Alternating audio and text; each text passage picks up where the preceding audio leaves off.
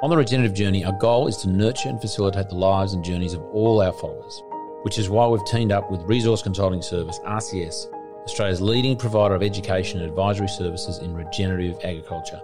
RCS trains and consults across the ag sector, from individuals and families through to corporates and even government, empowering people to grow productive and profitable businesses in diverse and, importantly, healthy landscapes. They understand that the future of healthy families, resilient communities and regenerative farming lies in holistic education. Over the last 15 years, I've played an integral role in my own regenerative journey, and I have a lot to thank RCS for, and I'm one of 7,500 others who have attended their farming and grazing for profit course. I don't know where I'd actually be, and I certainly wouldn't be this far down my own regenerative journey if I hadn't completed a significant amount of training with the RCS team. I can't recommend more highly RCS to anyone looking to start their regenerative journey in a supportive and proven environment. Terry McCosker and your team, you absolutely rock. And we're also absolutely stoked to be collaborating with them now. For my listeners only, we're offering a 10% discount on all farming and grazing for profit schools and grazing clinics in Australia this year. If you add this to the early bird rate of a 7-day school, you could get a whopping $1,000 off the standard price. Simply add the code CharlieRCS, that's CharlieRCS, that's one word, at the checkout to get your concession. How awesome is that? Now head to the show notes to find out more. Actually, I can choose and I will choose.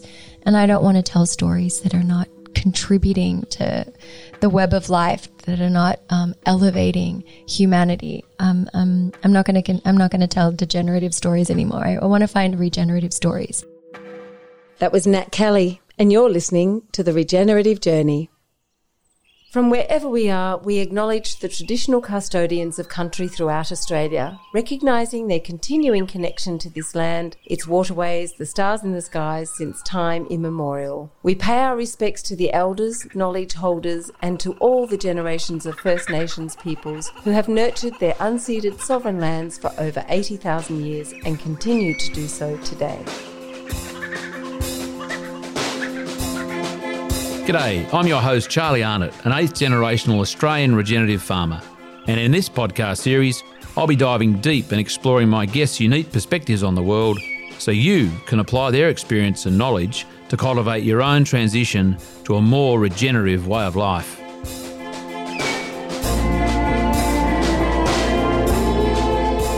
Welcome to The Regenerative Journey with your host, Charlie Arnott.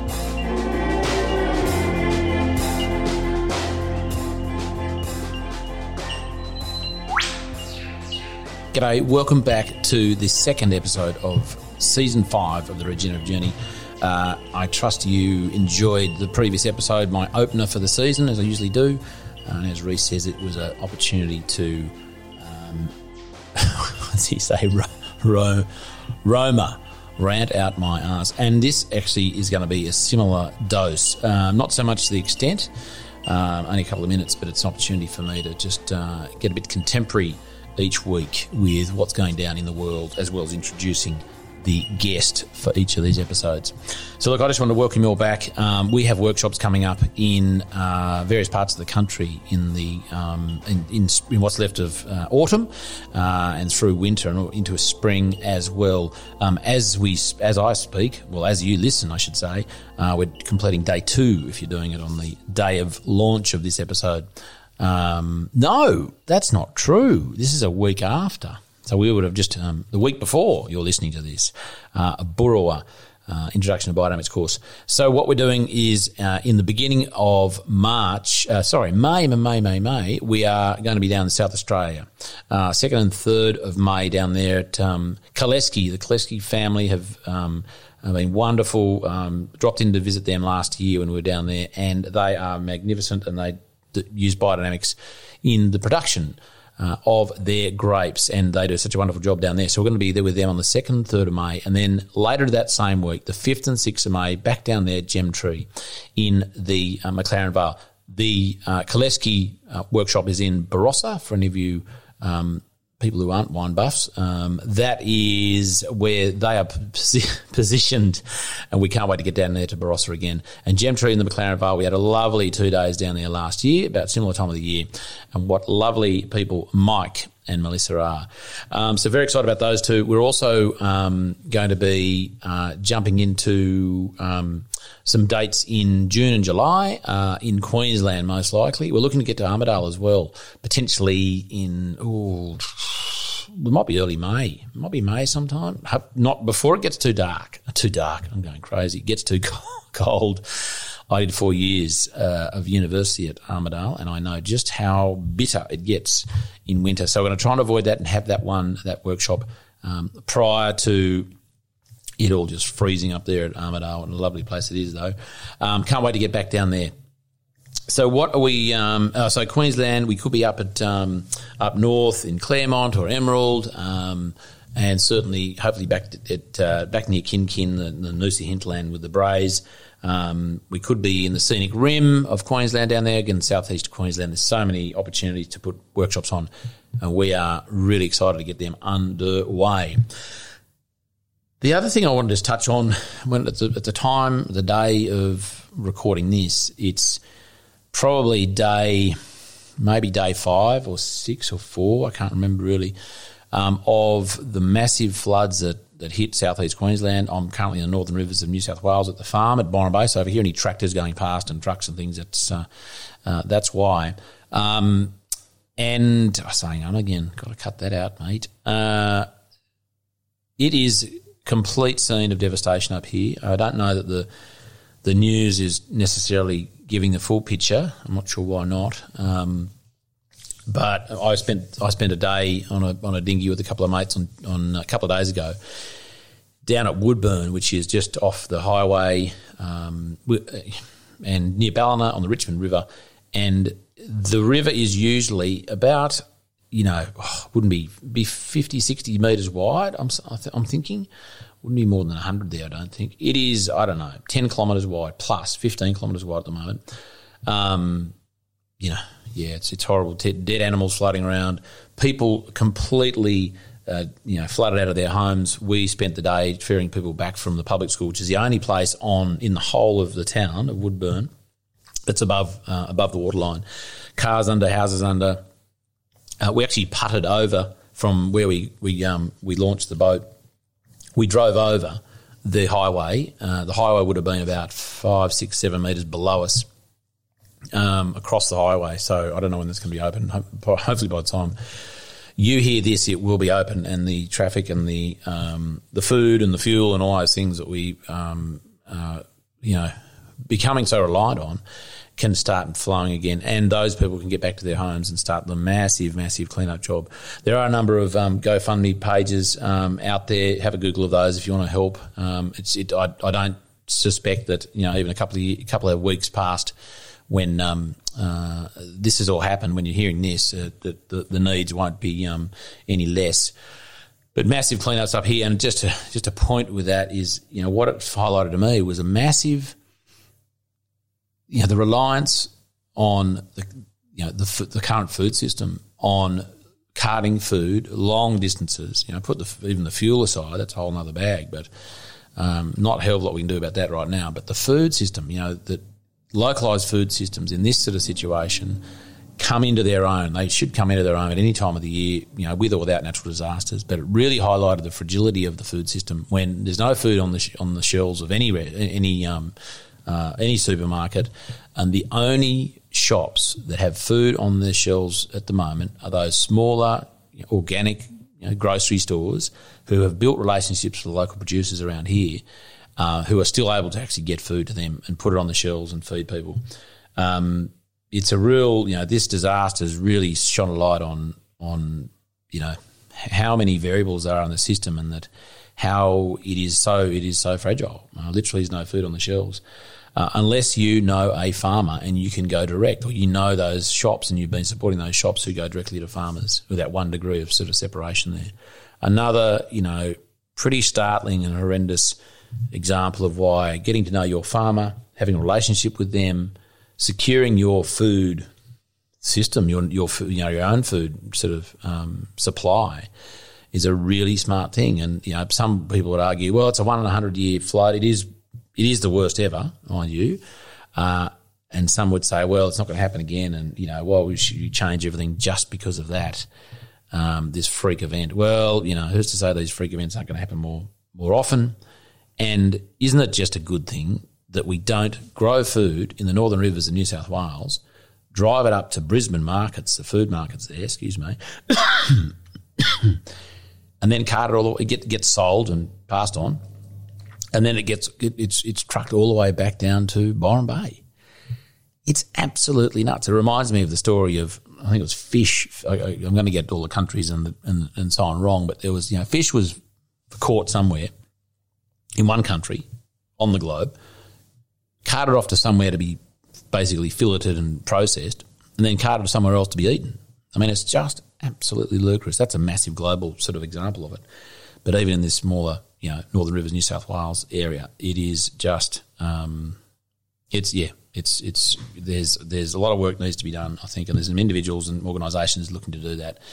And there is no greater reason to start working on that again post this disaster up here. That's probably enough from me. You're going to be listening to the interview I did with Nat Kelley. She's a Australian-born Peruvian lady, woman, girl. I'm never really sure quite how to what the politically correct way to sort of refer to ladies is. I think some people think it's weird when I call them ladies. But anyway, or female, I don't know. I don't even want to go there and all that sort of stuff. But she's fantastic. I caught up with her at Burrawa at Hanamino. She came down. She came down twice, actually. Once to sort of suss us out. She was passing through. And then she made the big effort to come down, drive back from Sydney there and back in the day to do an interview at Hanamino, and it was absolutely wonderful. And I tell you what, she's got an incredible grasp of the environmental movement, the regenerative farming movement, food, natural therapies, health, and it's so refreshing. Being an actress, I'm sure there's many actresses who just don't, take interest in it. Well, that's fine, but there's probably a lot that pretend they do and they're really not probably that cognizant or really genuinely interested in it. But there's no doubt in my mind, and there won't be in yours. And a big shout out to Nat's mum and grandmother, Rosa and Rafaela, who Rosa drove down all the way from Sydney to Burrawa, some 4 hours. What a committed mum and grandmother. And I can't tell you what a wonderful honour it was to meet them as well. So big shout out to Rosa and Rafaela for accompanying Nat down here to Burrawa. I hope you enjoy this opener episode of Season 5 of The Regenerative Journey as much as I did with Nat Kelley. Nat Kelley, we're on. We're on. We did it. We finally made it after. Well, we didn't have any false starts, did we? I'm just grateful that you stayed in the country a couple extra days. I did, and I think subconsciously I stayed because I knew that this was an important thing to do, and I was really honoured to be invited to be a part of it because I'm such a big fan. Okay, Nat, thank you. Thank you. Thank you for the end of the interview. Thank you for doing what you're doing. I arrived in Australia a few weeks ago, and I just felt a bit of a bummer that where I'm like, where's the regenerative agriculture community? And then I found you. So, well, I'm so pleased, and there's so many of us out there, and we can talk about that. And you've been here a couple of hours today, and we've had a lovely time, which we'll get to. It's such a big conversation, which we'll touch on a bit, and you're going to come back here at some point. Talking about here, now, what I generally do when I start my interviews with my guests. What's that noise? Oh, it's the hedge trimmer. That's Greg. It's a very authentic Greg. Interview. Isn't it? How are the horses? Just hanging. Amazing.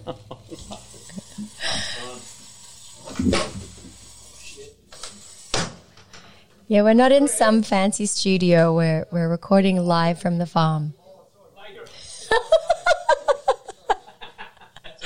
This is priceless. Okay. All right. Okay, if any of you are still on the interview, and let's start again. We won't start again. We'll just keep on going. We're here, Nat, in the loft at Hanamino, where Mum and Dad stay. And we're positioning ourselves up here on purpose because we're looking out to the south across our beautiful dam, across Wiradjuri country in the Burrawa area. And I generally start my interviews, you generally interview people in their own home. their own garden or their own property kind of thing. So it's unusual you're here, but love that you are. So this question still applies, but in a different context. What does it mean for you to be sitting here looking out at that country, which is unfamiliar to you, but kind of, I guess, given what I know about you, I'm sure means something? It means hope for me, to be honest. I spent the last 2 weeks in an unnamed place in Australia. I won't go there. But my mum had rented a little farm stay somewhere for us to spend Christmas and get away from all the craziness in the city. And what she didn't know was that she booked a farm stay smack bang in the middle of soil erosion in Australia. And I got to see the real effects that modern agriculture is having on our landscape. And I've been feeling pretty sad. And so when you invited me to stop by and see this farm, my whole family, after just spending 2 weeks in the other place, as soon as we got on your property, it was like there was this collective, because we could feel that the land here is alive and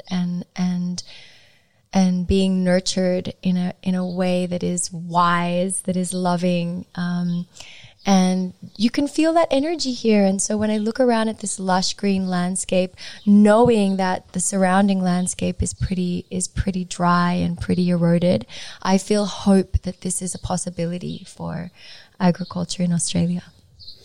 And you, the way that you contacted me, connected a couple of weeks ago, I posted something. I can't remember what it was now. It was a picture of cows, that's right. Yes, with lush green That's right. grass. And I asked you because I had never seen, I was looking at all these cows on all this dry, eroded land. And I've been, rereading Bruce Pascoe's Dark Emu while here. And I looked at your picture and I was like, wait a second, I thought ruminant animals were bad. How do you get your land to look like that in Australia? Obviously, we know that ruminant animals can be a beneficial presence to the land in other places, but I thought here in Australia it didn't work with the soil. And you sent me a lovely voice note telling me, directing me to some of your podcasts which explain how we can reintegrate these creatures into the landscape in a way that's good for the soil. And so I guess what I was really pleased that you'd reached out to do that, and it was it felt like a really genuine inquiry, because some people go, oh, that doesn't work and they're not native and we shouldn't have them. So it was beautiful to have a non-farmer generally inquisitive and curious about how that sort of how animals, how ruminants in Australia and also in the US, because that's kind of, and Africa is kind of the home of the ruminants and the grasslands and the ecosystems that were created and that we are essentially trying to mimic here. So it was a wonderful comment, and it was the catalyst for then connecting, and then bingo, you're here, which is wonderful, and I'm so glad you are. So in some ways, thank you, COVID, for kind of messing with your plans. So that's one of the good things that's come out of it. Nat, I want to take you back to as far as you want to go. Your life, your regenerative journey. Where did it all begin? I mean, even before your regenerative journey began, where were you born? Okay, and sort of what happened? What was connection to country there at all? I'll take it back about 10,000 years, if that's okay. Totally. Do you have that much time? That's a great place to start. No, seriously, that's great. That's awesome. Because my ancestors in Peru, recently we are called Quechua. We were the Incas, and before that we were many other cultures. But we were master regenerative agriculturalists, creating biodiversity, creating a lot of the diverse seeds and crops that we know today, corn, potatoes. They all come from Peru on many different varieties, not just the 3 kinds that we buy in the supermarket today. And I come from a long line of agriculturalists and shepherds and people living in harmony with the ecosystem. And like a lot of people, that connection to the land was severed through colonization, but then also through migration. You know, I was born in Peru, but then my family had to move from the rural part of Peru where we're from because of poverty, because farmers aren't valued, and the new trade agreements meant that, you know, these subsistence farmers were barely subsisting anymore, and if they didn't want to grow the things that were being sold on the world market, like coffee and cotton, etc. So there's that part of it. My mom immigrated to Lima. I was born there, and you know, she was a single mom, and she didn't want me to be raised in a majority Catholic country with that kind of cloud hanging over my head of illegitimacy. I'll just be honest. And so she moved me to Australia, and my dad not being in my life was the best gift he ever gave me, because moving here provided me with so many opportunities, with such a different worldview than if I had stayed in Peru. And I was raised here in the lower North Shore. And like all Australians, felt a deep connection to nature, but to be honest, never really thought about the soil, never really imagined that one day my dream would be to live on a farm. I was a city girl. But one thing I'm really grateful that my mom did keep alive in our family was our pride at our Indigenous culture. So even though we were this little, like, you know, maybe not so typical, but like lower North Shore family, at my home we would still sing and listen to Peruvian music. And my mom, I'll put this picture up on the page for you to put in the show notes. You know, when you go get those glamour photos when you're young and you go take your kids. So my mom would dress me up in the full traditional Peruvian gear to go get those glamour photos taken. And now that's cool that she even had some. She had them in our size. She had the children's version sent over. And at the time I was like, Mom, this is so embarrassing. The other kids get to go wear matching jeans and jackets and wearing this like full traditional garb. Imagine what the glamour photographer at Chatswood Mall probably thought. But now when I look back at those photos, I'm like, oh my God, from such a young age, my mom always taught me to be proud of my Indigenous heritage, even though I was raised literally on the opposite side of the world. And that had that kind of seed that she planted really bloomed later in my life when I went back to South America. And I was keen to see my Indigenous family. I was like, I can't wait to see Machu Picchu. I can't wait to be back with my people. My mom proudly would tell me the Incas built more roads than the Romans. Really? You know, at the height of the empire, they were feeding 10 million people all through regenerative agriculture, not a drop of glyphosate or nitrogen. To answer, when people always ask about scaling regenerative agriculture, I'm like, the Incas did it. It's just about the kind of care and love and attention you have for the soil. So when I went back to South America and I saw my people living in poverty, in shame about their Indigenous heritage, wanting to be non-Indigenous. You know, I saw these languages disappearing, these ways of life being just moved out by the monoculture of globalization and colonialism. And I felt, even though I was young, I was only 18 when I went back to Peru for the first time, I was like, something's not right here, systemically. What age were you? Just to get 18. 18, okay. When I first went back. Really? So I'm culturally very Australian. Yeah. But, you know, like I said, those bloodlines in me run really strong. And I said, I have to go back to Australia because I'm not okay with this poverty. I'm not okay with these oppressive systems keeping Indigenous people in poverty, beggars in their own land, you know, displaced, dispossessed. And I said, and just volunteering is not enough. And I had the education. This is why my mum moved me to Australia. I have the resources, the opportunities, and the education to make a difference on a grander scale. So I went back and I started my degree in social science and policy at the University of New South Wales. However, because my life, particularly my life, is not very linear, I always get to things in a meandering way, like a river. That's the best way. That's the best way. I took a little 15-year detour from that dream as an actress, which was this the burning desire I had within me to tell stories. And look, that's a whole nother podcast that I won't do a deep dive into, but I will say, I moved to America with the dream of telling the stories that I'm on the verge of telling now. Like, it's taken a while. Like, I had to do a few silly movies about car racing and stuff that didn't mean anything to me before I got here.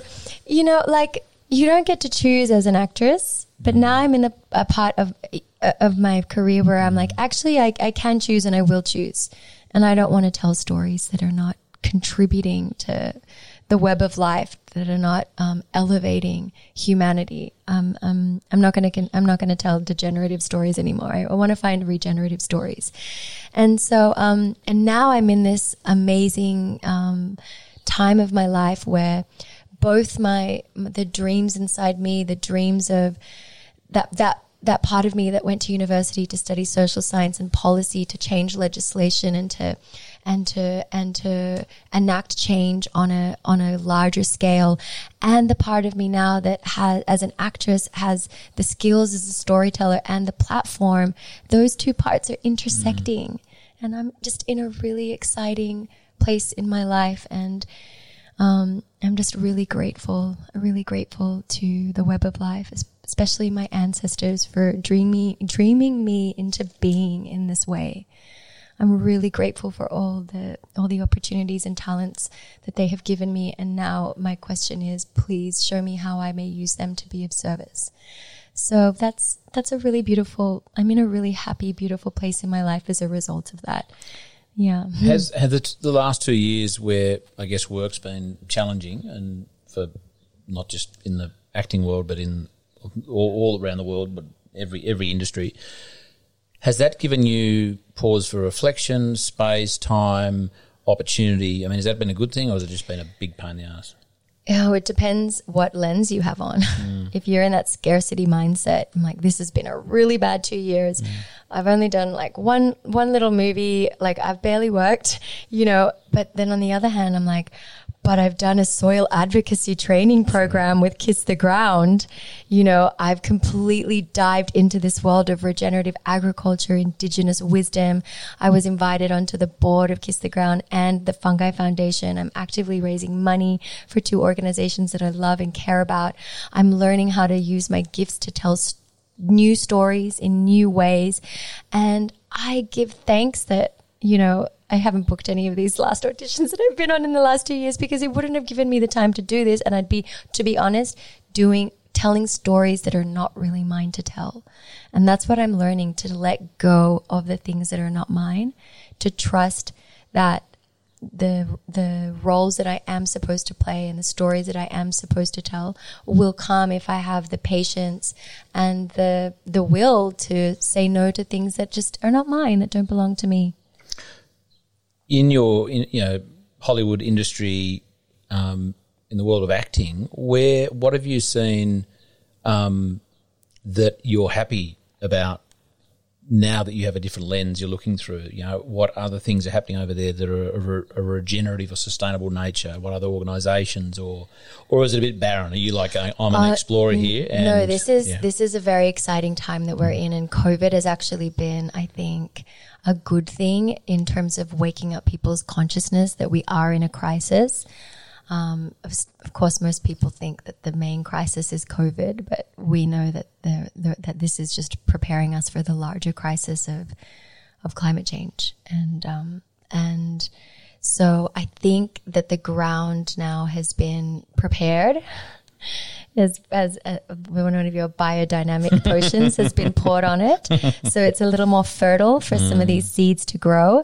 And whereas a few years ago, if I had pitched a show, which I'm in the process of doing now, around the opposite of patriarchy, which isn't matriarchy, it's actually partnership. A partnership model is what the opposite of patriarchy is. Awesome. And if I had pitched a show about that a few years ago, they would have been laughed out of the room. But now I think people are open to some of these new ideas, and they've been, there was that Zac Efron show. I don't know if you saw it, Back Down to Earth or something. I didn't see it, but I heard about it. Yeah, a lot of people liked it. I want to do like the female feminine version. Was it a bit? I didn't see it. So it was a bit bro-y. Yeah. It was like really, like a bit like very. I mean, he's a dude. He's a bro, but that's okay. He's a bra. But we need to get the bras on board. So I'm not bagging it in Australian lingo. I'm just saying, like, great, he pioneered the way. Can we get more shows like that out there? I mean, it says a lot that Fantastic Fungi was the number one downloaded movie or documentary, on iTunes in 2020. And I have to shout out your former guest, Pete Windrum, and his wife, Nina Karnakowski, for telling me to watch that, because it absolutely changed my life. And then it led to me getting on the board or being invited on the board of the Fungi Foundation. So these are stories that, like I said, maybe a few years ago people would have been like, why is everyone raving about this movie about mushrooms and fungi? But now people are like actively looking for new solutions and new stories, and fungi are actually old technologies that could be potentially new solutions to some of these problems that we're having today. It's a really exciting field too, isn't it? The understanding, the science, the research on the amazing or the fantastic, how fantastic it is, but it's the roadway on which minerals are supplied, communication, all sorts of chemicals, and it's the Wood Wide Web. It is, isn't it? The Wood Wide Web. The Wood Wide Web. Exactly. And I guess we don't, and as farmers, like I used to spray a lot of fungicide on crops, thinking I'm killing the rust in the wheat, because that's the problem as I see it. No idea, not even thinking about the fact that I was killing a whole lot of this intricate network, which I was, relying on as a farmer to provide and grow my wheat. It's a great example of the fungi forgive you. Do they? I hope. Look, you've done so much other work for them that they'll let that one go. I hope so. I hope I've spent more years trying to fix the problem than I spent creating it in the first place. And I'm not going to go back there. So every year that I keep helping them, I guess I'm getting some brownie points back. You absolutely are. And I was just kidding. I think... No, I'm not.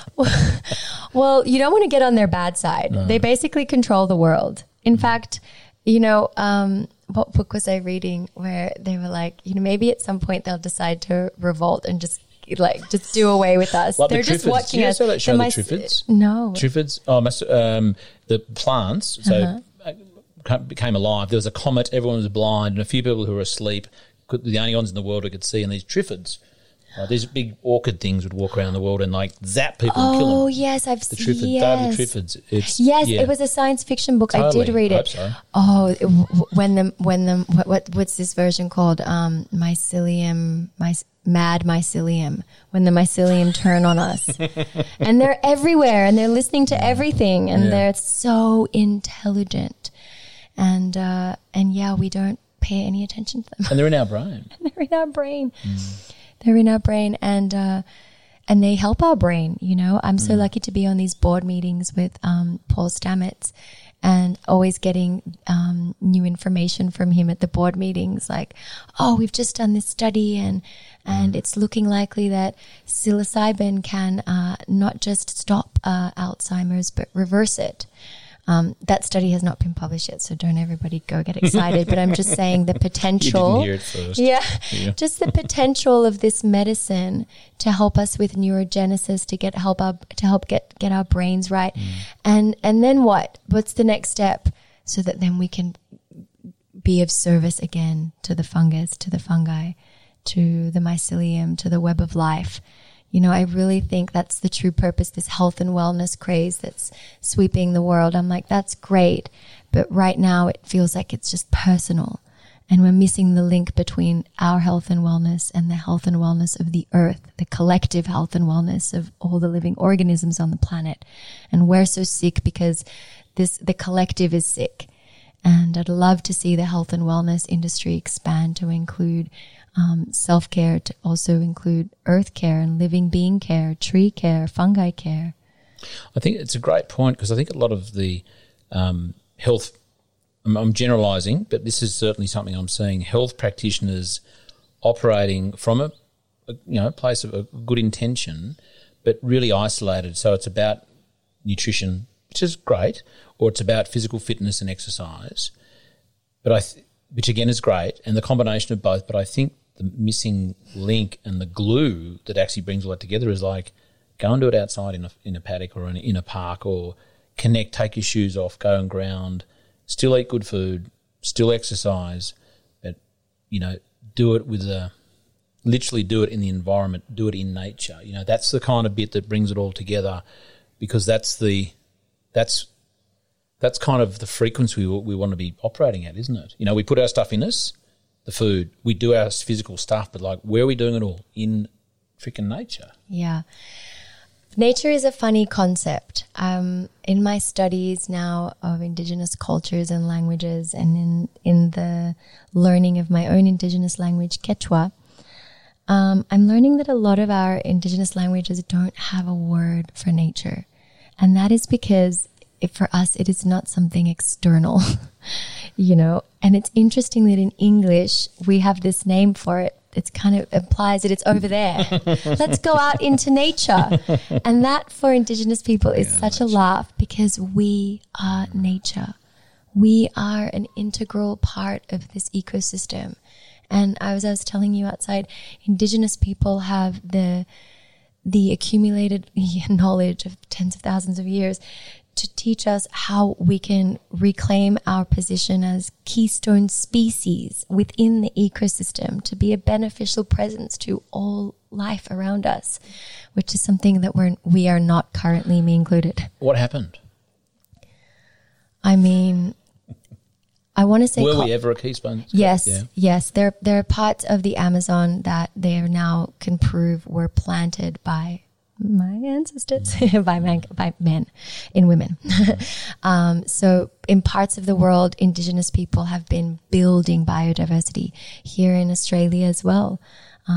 The Indigenous Australians here have also been a part of building biodiversity, of shaping the natural landscape to make it better, to make the soil more fertile, being regenerative humans. And and you've had many guests say this before, but this new term of regenerative agriculture is great, but we always have to acknowledge that these techniques are not new. They do come from the original peoples and stewards of the land.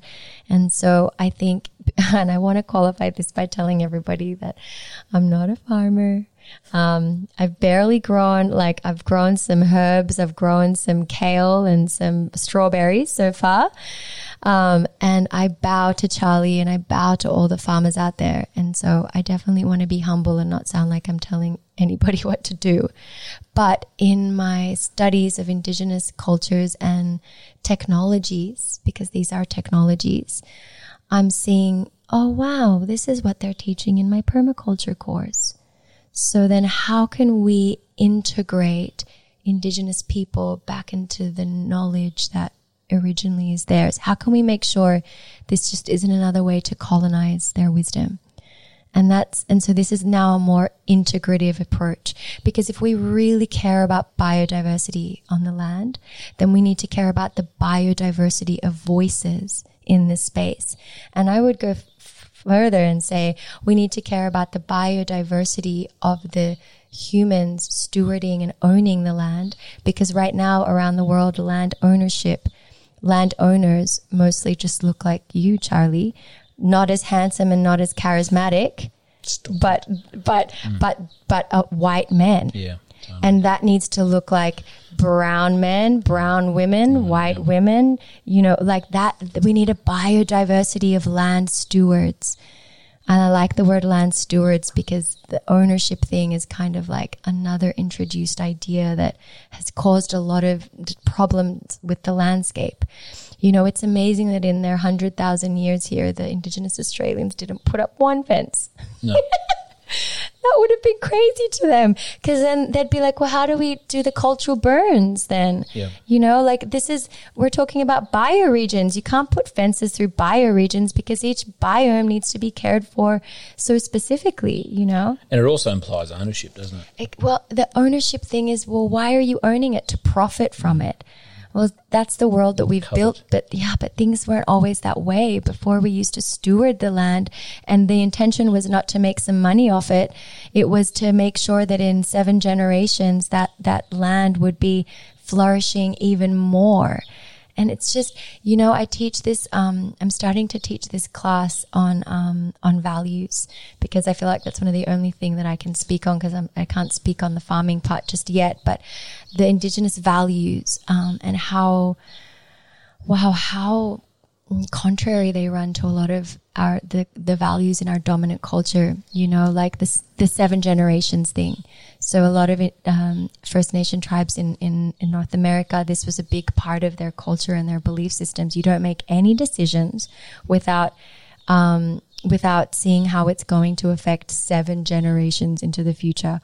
Can you imagine if our governments made decisions in that way? Can you? But we think that we're the smart ones.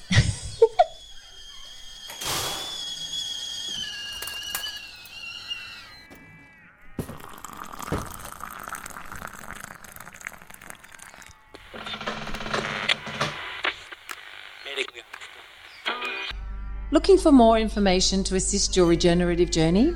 Come join Charlie and his guests around the kitchen table, an online community of supporters with exclusive access to the Regenerative Journey interview transcripts, live online Q&A sessions, a chance to engage with other like-minded people, and more. Go to www.charliearnott.com.au/the kitchen table, and we look forward to sharing a yarn with you. Now let's get back to this week's episode. Their time frame is 3 years, which is 3 to 4 years, which is the period of their election term. Exactly. We went from 7 generations to what's good for the next 3 years. Yeah, and of course, when you've only got 1 year left, it's just that year, isn't it? Everything beyond that is like, who knows? That's what I mean about needing to create some systemic change here.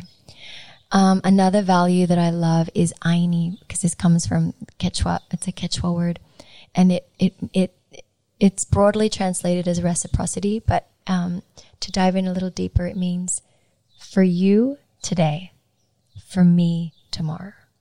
That implies you're giving before you receive. Now compare that to trickle down economics.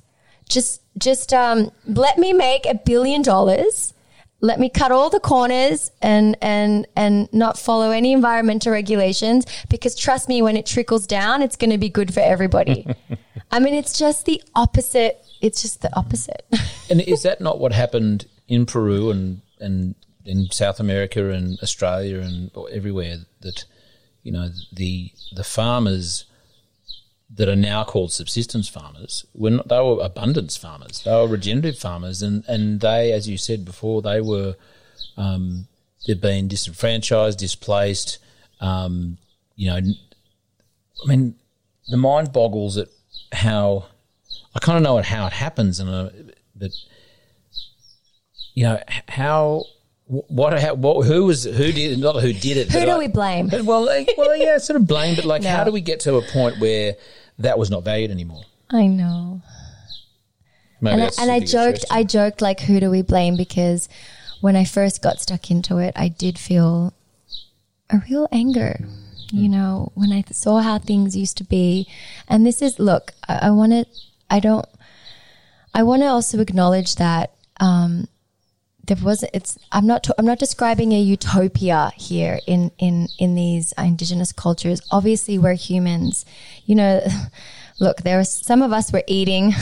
We're cannibalizing each other in different parts of the Americas. That happened. There was a little bit of child sacrifice. The Incas were into that, but in a more humane way. We weren't perfect. But what we did have down was our relationship to the natural world and our understanding of how to be a beneficial presence to the natural landscape, and not taking more than what we needed, and always giving back more to the land.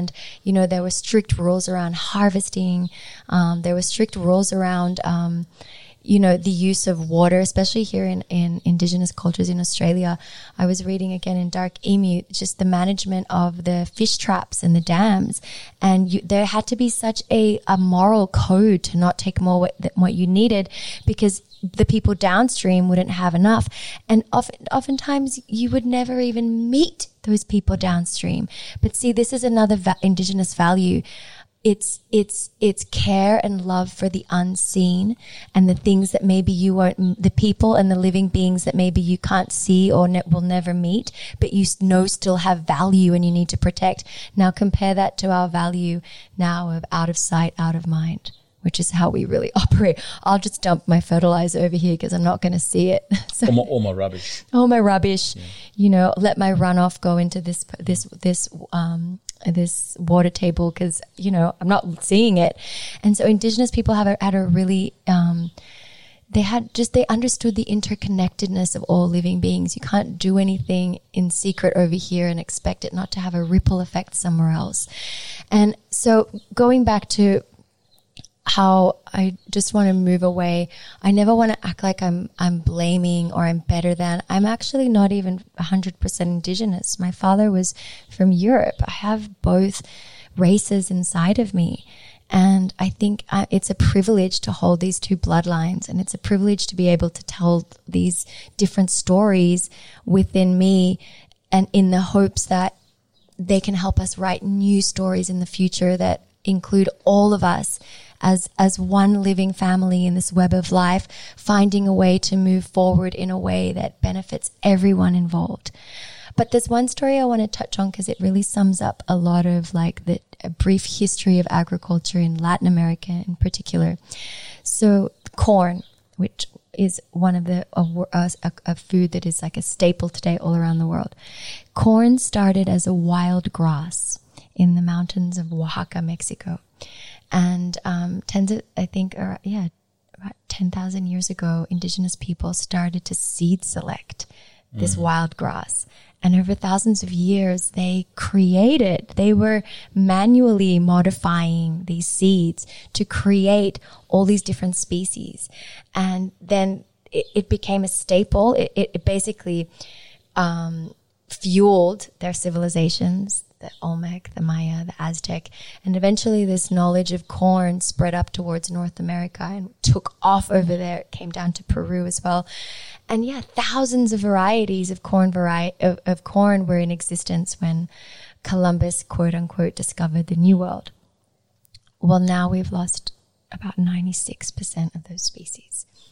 And so what happened? So, as the settlers came, a lot of the times they saw the Indigenous methods of farming as were basically just not profitable for them. They're like, what are you doing growing all these crops together? No. Raise this because it's not going to make us any money. Cut all this down. You're going to grow coffee. You're going to grow cotton. Because someone over another continent wants it. Yeah.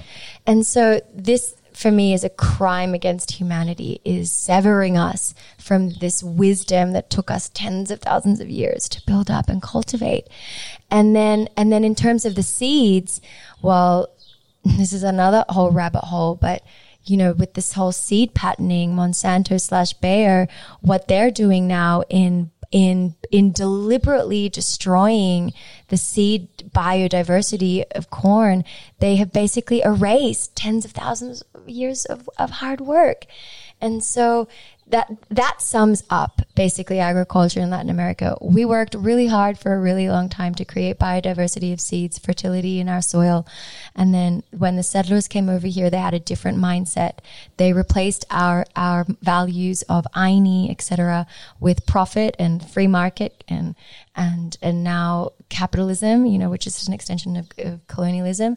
And that was built on land grabbing, exploitation and extraction. And now we're screwed. Well, I guess the resources that were available and the plant selection that those people did was about local, using appropriate and seed that would grow on that mountainside, and there's a different seed on that mountainside, a different aspect, and that was kind of it sustained and resilient, absolutely. And that was the diversity was the key. And then so there was plant selection, but with a whole different criteria. Exactly. And then the modern plant criteria of selection is just about yield and, well, at the end of the day, profit, but it's just yield. It's about tonnage. It's about simplicity, monoculture. Let's just use the same gear on the same field with the same crop. And it's control, because they don't want you to propagate your own seeds, because that's not profitable for them. So they sell you, you have to go back and buy your seeds from them next year. We wouldn't want those farms to be sovereign kind of peoples, would we? And so, but the problem is that when you just have this, and this is why the monocultures are so bad. And if I'm at war against anything, it's monoculture in every way, in society, among people, seeds, the seed example, this monoculture of corn. Well, what happens when we're in a drought? We've lost now those seed varieties that the Hopi have stewarded over thousands of years that survive with almost no rain. So we should be getting on our knees and thanking these communities instead of doing basically what Monsanto's doing and suing them and basically contaminating crops. And I mean, it's full scale war what's going on with the seeds. And sorry I go on such a tangent with them, but they really have asked me to. They're telling me, please speak up for me. Well, I mean, it's not dissimilar to, if we can step sideways, because it's parallel, I believe, the medical world, because, that isn't in itself a monoculture of medicine as well, isn't it? And when one medicine doesn't work, there's always a raft of others, but they're similar and there's no consideration of, whether it's we go down the track of, your own immune system and your ability and your natural immunity, or whether it's just keeping it simple with nutrition. It's kind of, and as we know, pharmaceutical world and the farming world, I mean, they're the same people, just, creating a problem at one end and then creating a so-called solution at the other. Let's make sick people with crap food, with questionable farming practices, and sick people. Hang on, well, we won't talk about nutritious food. We'll just give you a pill to take. It's a closed system, and they've clever. There's evil geniuses, and what about wiping out all our gut flora and creating monocultures? Creating monocultures in our gut.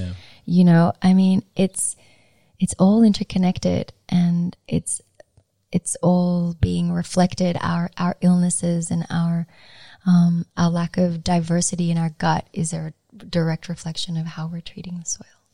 So what could be, and this could be a very big answer, what are some of the solutions? It's always a word I like using, actually. What are some of the suggested approaches that you might suggest to our listeners, whether it's about health, whether it's about, their attitude to, fashion is a whole nother thing. How sustainable is it really? Are there people doing good things? Who should we be supporting in that world? Let's start there, maybe in the fashion world. Okay. So that was a big one for me, because when the fires happened in Australia, which was the big catalyst for this awakening that I am still on, that the fires were a visceral, real example of the interconnectedness of everything, and how human behavior is affecting the planet in a very destructive way.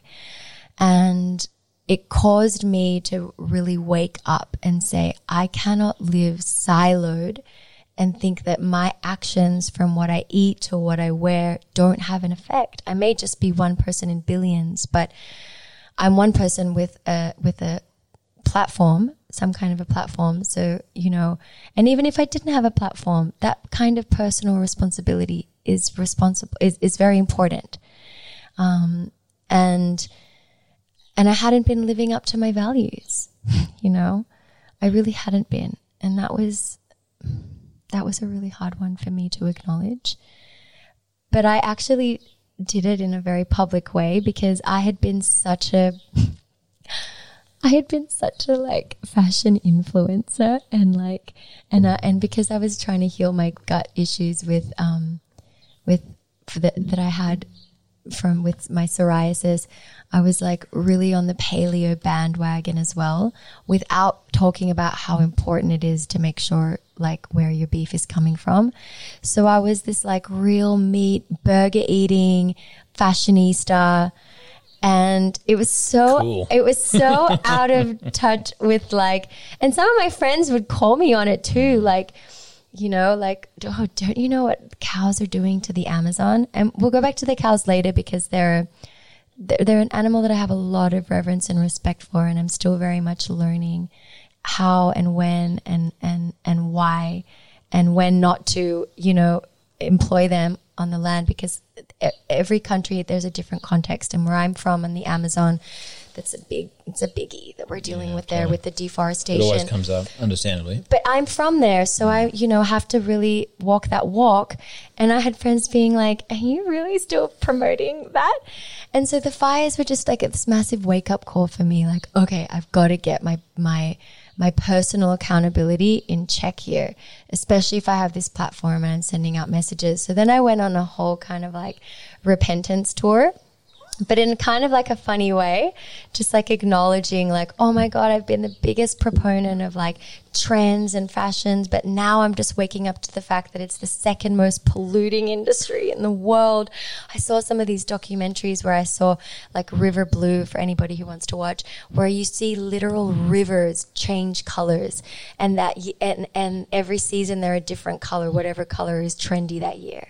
And those waters and those toxins and those contaminants from the tanneries and from the textile factories are going out into the streams, contaminating all the water tables, killing, you know, the surrounding farmers, killing that agricultural land, ending up in our oceans, ending up in our fish. We're eating them. I mean, like this cycle couldn't get more destructive.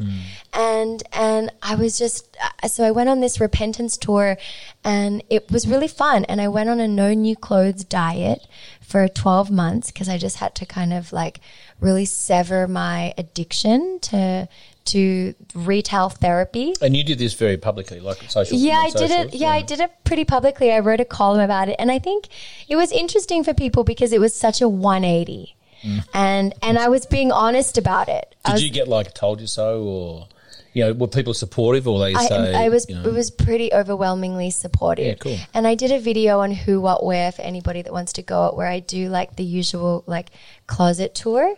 And, you know, I did some research to see like what are other people doing in their closet tours.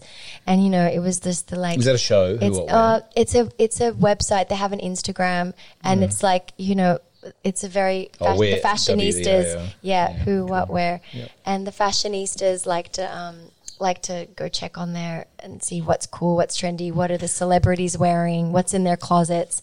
So all the other closet tours were like, and this is my room of shoes, and this is my room of Gucci handbags, and this section is dedicated to my furs.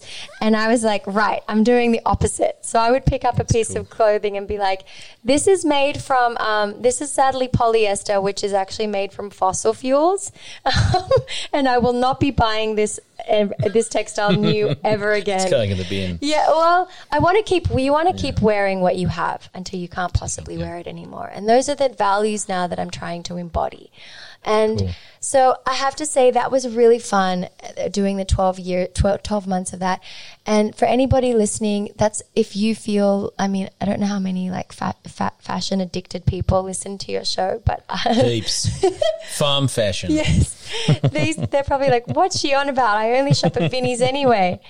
And for those watching on YouTube, Nat's wearing her wattle seed picking outfit. This is what I imagine farmers wear. Shows how much. What is that? What do they do? What sorry, excuse my ignorance. Gingham. It is gingham. This is a friend's small batch made company that I wanted to support. Who is it? Give a plug. Oh, it's called Lasso, Laaso. I've still got to convince her to switch to the regenerative cotton, though. I gave her a good talk about conventional cotton. She's on board. Australia? No, she's based in Europe. But anyway, so just for those people who might want to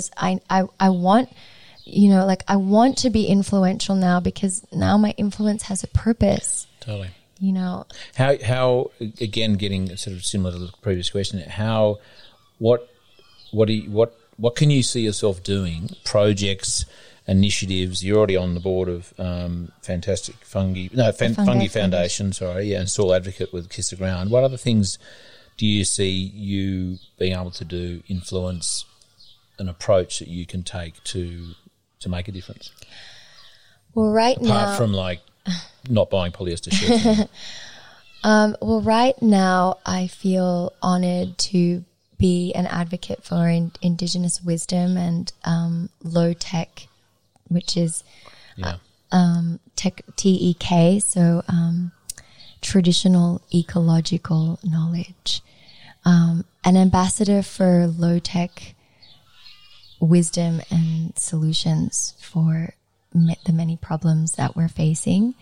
There's a wonderful book, you'll put in the show notes, Low Tech by Julia Watson, who's a beautiful Australian friend of mine, actually, and she would be an amazing guest on the show. Cool. Where's she based? She's based in New York now, but she's originally from Queensland. Cool. And this book is amazing because it really elevates traditional ecological knowledge in such a beautiful way. She goes around the world and profiles different communities and how they use their tech to solve a lot of their local problems, and how these are technologies that we could adapt, for our own, that are inherently climate resilient, for some of the problems that we might be facing, especially with sea levels rising, etc. So she was the one who really turned me onto that term, and it changed my life because I saw myself in that. I was like, oh, there's the Indigenous piece for me. This is what my ancestors want to speak through me, and I say this again, not because I feel particularly special or superior, and I think one group of people is superior over the other. I think that was the kind of thinking that got us into this mess. What I want to create and my job as a storyteller is to envision new futures of partnership and collaboration where high tech and low tech work together to solve these problems. And I think that talking about regenerative agriculture, like I said, without putting Indigenous people, making them an integral part of the solution, and Indigenous knowledge, I think is like this. I'll use this metaphor, this analogy that I told you last time about the puzzle. My mom was doing this puzzle, this 500-piece puzzle of Machu Picchu. It was our Christmas holiday, like kind of family activity. And my stepdad, Ross, cheeky bugger, stole a piece without anyone knowing. And my mom was looking for this last piece for hours. And finally at the end, he puts the piece in because he wanted to be the one to finish it. But it made me realize, like, wow, without that one piece, we couldn't say that the puzzle was done. And so trying to put all the pieces of the regenerative agriculture mission together and vision together, like, okay, you've got the biodiversity, you've got the cover crops, you all these like technical pieces, without putting the piece of the Indigenous knowledge, the traditional ecological knowledge back in. It's like you can't say that puzzle is complete. It's sort of like it's the piece of the context, isn't it? Like all those things in isolation, okay. Even when those things are brought together, like, I don't know, permaculture and composting, they're kind of techniques, but it's like, why are we doing it? And how do we best integrate them? And what is one of the wonderful things about the Indigenous cultures around the world was their sense of reverence and, as you say, their interconnectedness with nature. So as farmers, we don't do much of that. And well, enough, I don't think, It is the spirit piece, and it's the logical kind of left brain thinking that also caused a lot of the problems that we're seeing now. And because we valued that over the expense of the intuitive, dreaming, ecological information that Indigenous people have, because they've co-evolved with those specific biomes over tens of thousands of years. Not only do they have the quote unquote information that is so interconnected and intertwined with their cosmology, with their spirituality, that them and the land are one. There's no separation. And that's why, and I don't know what this looks like. I haven't even lived in Australia for the last 17 years. So I don't claim to have like the roadmap to this, but that is why we need to put our heads together and think about how can we create a new future in which we can all co-steward this land together. Well, that was, I guess my question is, how do we avoid the call it the problem or the issue of appropriation or accused appropriation of wisdom? Like we know, or some farmers know, that it really needs to be, it's the missing link, it's the missing part of the puzzle. we know people who can help us.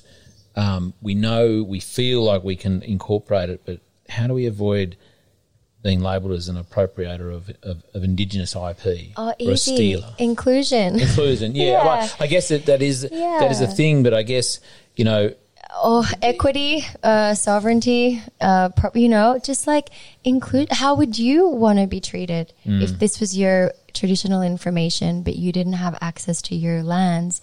Like, what would a fair relationship look like to you? I think it's just coming back to that. Like, there's been so much unfairness in the history of this country and in the history of other countries. How do we change that pattern so that we're not teaching our children the same values of like that it's okay for some people to have all the access and others to have none? And I'm not a communist. This isn't a communist ideology I'm spewing here. And I'm not a communist because it just doesn't work. It's an inefficient system. They tried it. It doesn't work. This is going to have to be a different kind of just transition and transfer. Well, it's community, isn't it? It's community. It's like putting the culture back into agriculture, and it's the combination of community in all levels, bringing in the culture, bringing in the practice, access to land, which we are stewarding. I guess legally and officially we own it, but, as the years have gone on and we've created a relationship with Paul House, who I'm really sorry you won't get to meet this trip, that, there is an opportunity to engage him and his people and many other people to facilitate, because we have a resource. I mean, I'm using the word, it's probably not the right word. We have the official access to this land, and we are at this time managing it. So to not share that and not have everyone involved benefit from that is stupidity, I think. Yeah, it's just inefficient because, the sooner we can integrate Indigenous people back onto their lands, wherever they've been dispossessed, you'll see, and also reintegrate the knowledge where it has been lost. And in this country, it was lost intentionally. It was a systemized severance from ancestral knowledge, which is also, I think, such a crime. And we have to act now like these are endangered languages, these are endangered technologies, wisdom, songs, rituals, names, cultural practices, and we have to act the same way we do when it's an endangered rhino. And this is what one of my favorite activists, Lila June Johnston, says. She says, if there are 10 giraffes left in the world, we don't say, oh, well, there's just 10 of them. It's not that many. Let's not care about them. Who cares? Right. We all get together and say, we need to save these 10 giraffes. That's right. Well, that's what we need to do about our Indigenous cultures and languages and technologies. We need to say, oh my gosh, guys, this will be a travesty if we lose this information. This is information that we all need now to heal this problem that we're facing and create solutions that can benefit us all. So let's get together and support the saving of these languages, of this information. Let's get people back on country. And like I said, I have not lived in this country for 17 years, so I'm not an expert. There are amazing experts, people doing great things like the organizations Fire Sticks, helping people, especially Indigenous youth, reconnect with the practice of cultural burnings. Like that could be a moneymaker. You could hire these wonderful Indigenous youth to come and backburn on your property and help them connect with the land in that way. Also, the Children's Ground is another great organization, and they're they're creating country based curriculum for Indigenous youth so that we stop trying to make them fit into our systems and we value their knowledge systems instead. And so this kind of cultural stuff is really important. Like you said, putting the culture back in agriculture, and we have to make sure it's not a monoculture. Totally, a diverse culture. Yes. I just want to jump to Can I just say what a refreshing conversation this is, for many reasons. But one is that you're not a farmer, and you are. You have a platform, and you have the opportunity to tell stories, and there are many people, I'm sure, who follow you and support what you do, and I know of, and I know a few other females in the world who are not dissimilar, who have a big following and have a big voice. And my sense is a lot of them are steering away from the issues, or not the issues, the matter of, say, regenerative agriculture. In some circles, in many circles, in big circles, regenerative agriculture is still a bit taboo because it involves cows. Yeah. So back to the cows. Back to the cows, and I guess it was the genesis of our original sort of connection.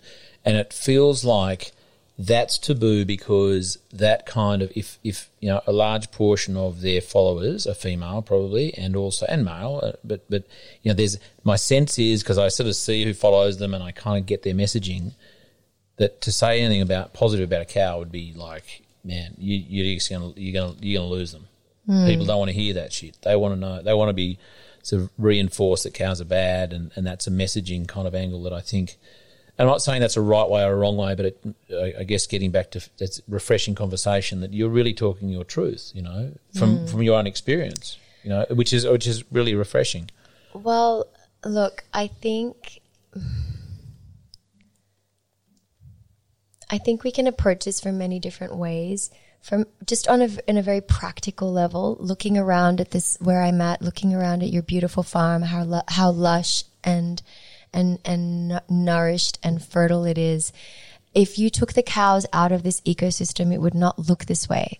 Go backwards. Exactly, because you need in Peru we say abono, the fertilizer.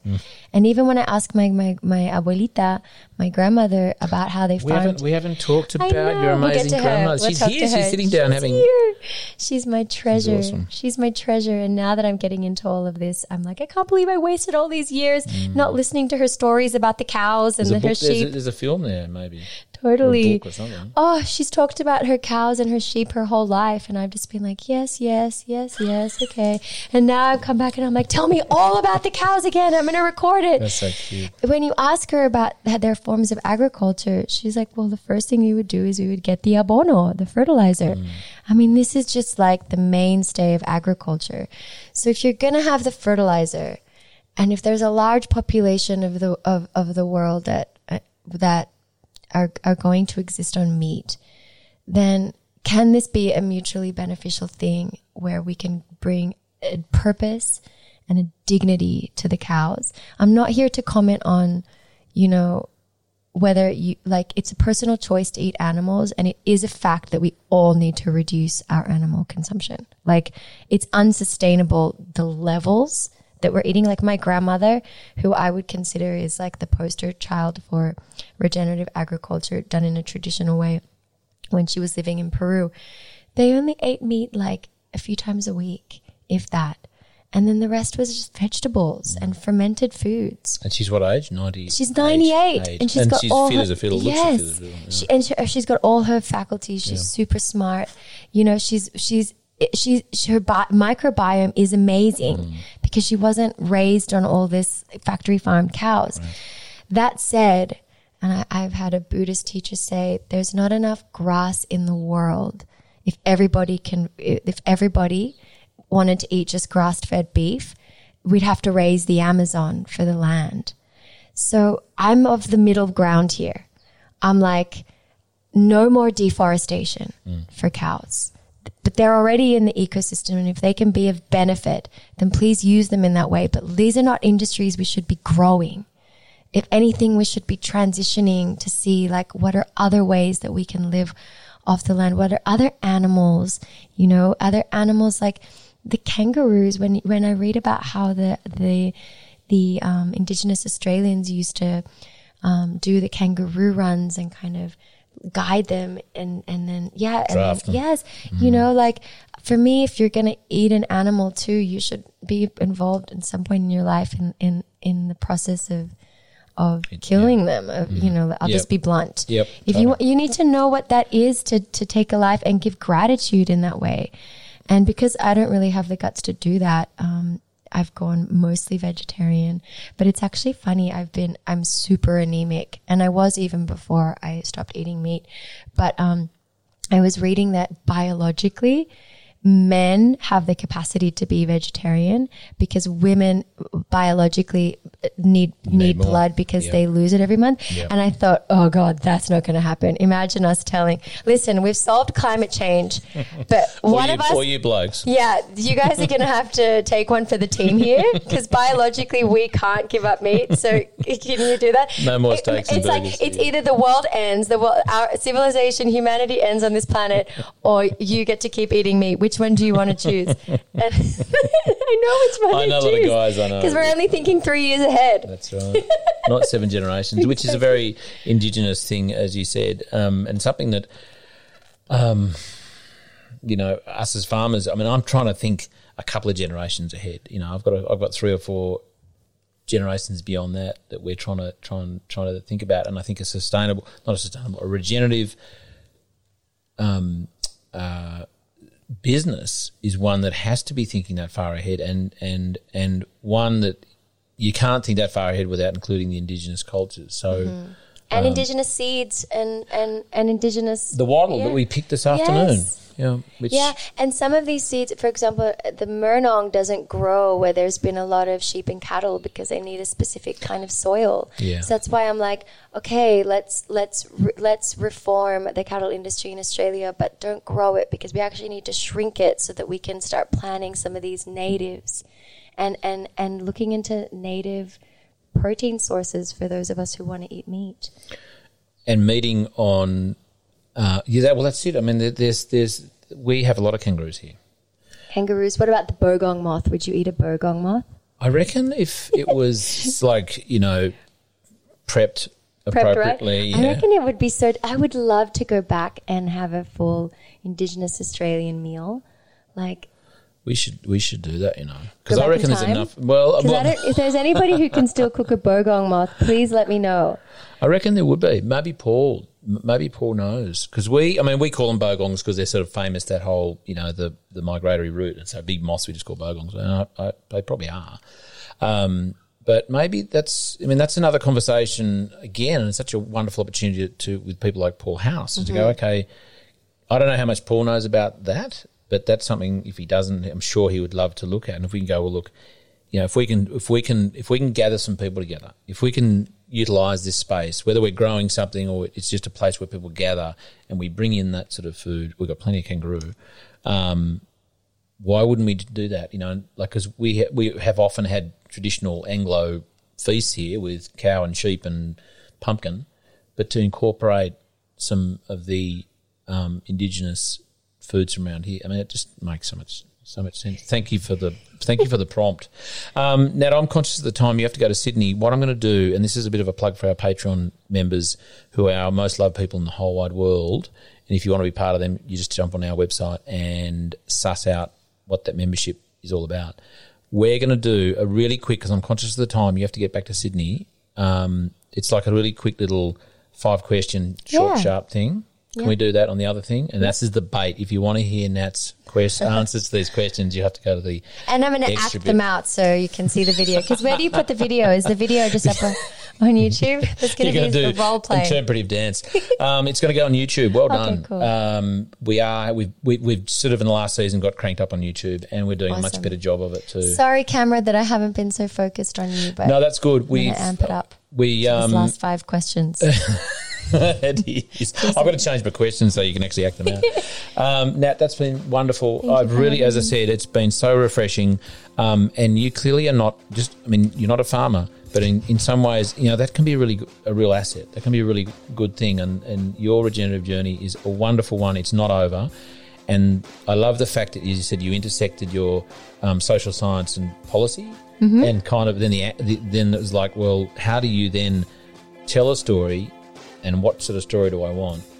And now you've got so much content to tell, which is awesome. And I'm really looking forward to working with you in the future if we can, and hearing your stories and sort of following the rest of your journey. Thank you, Charlie. As I said, it was an absolute honour to be invited onto this show. Massive fan.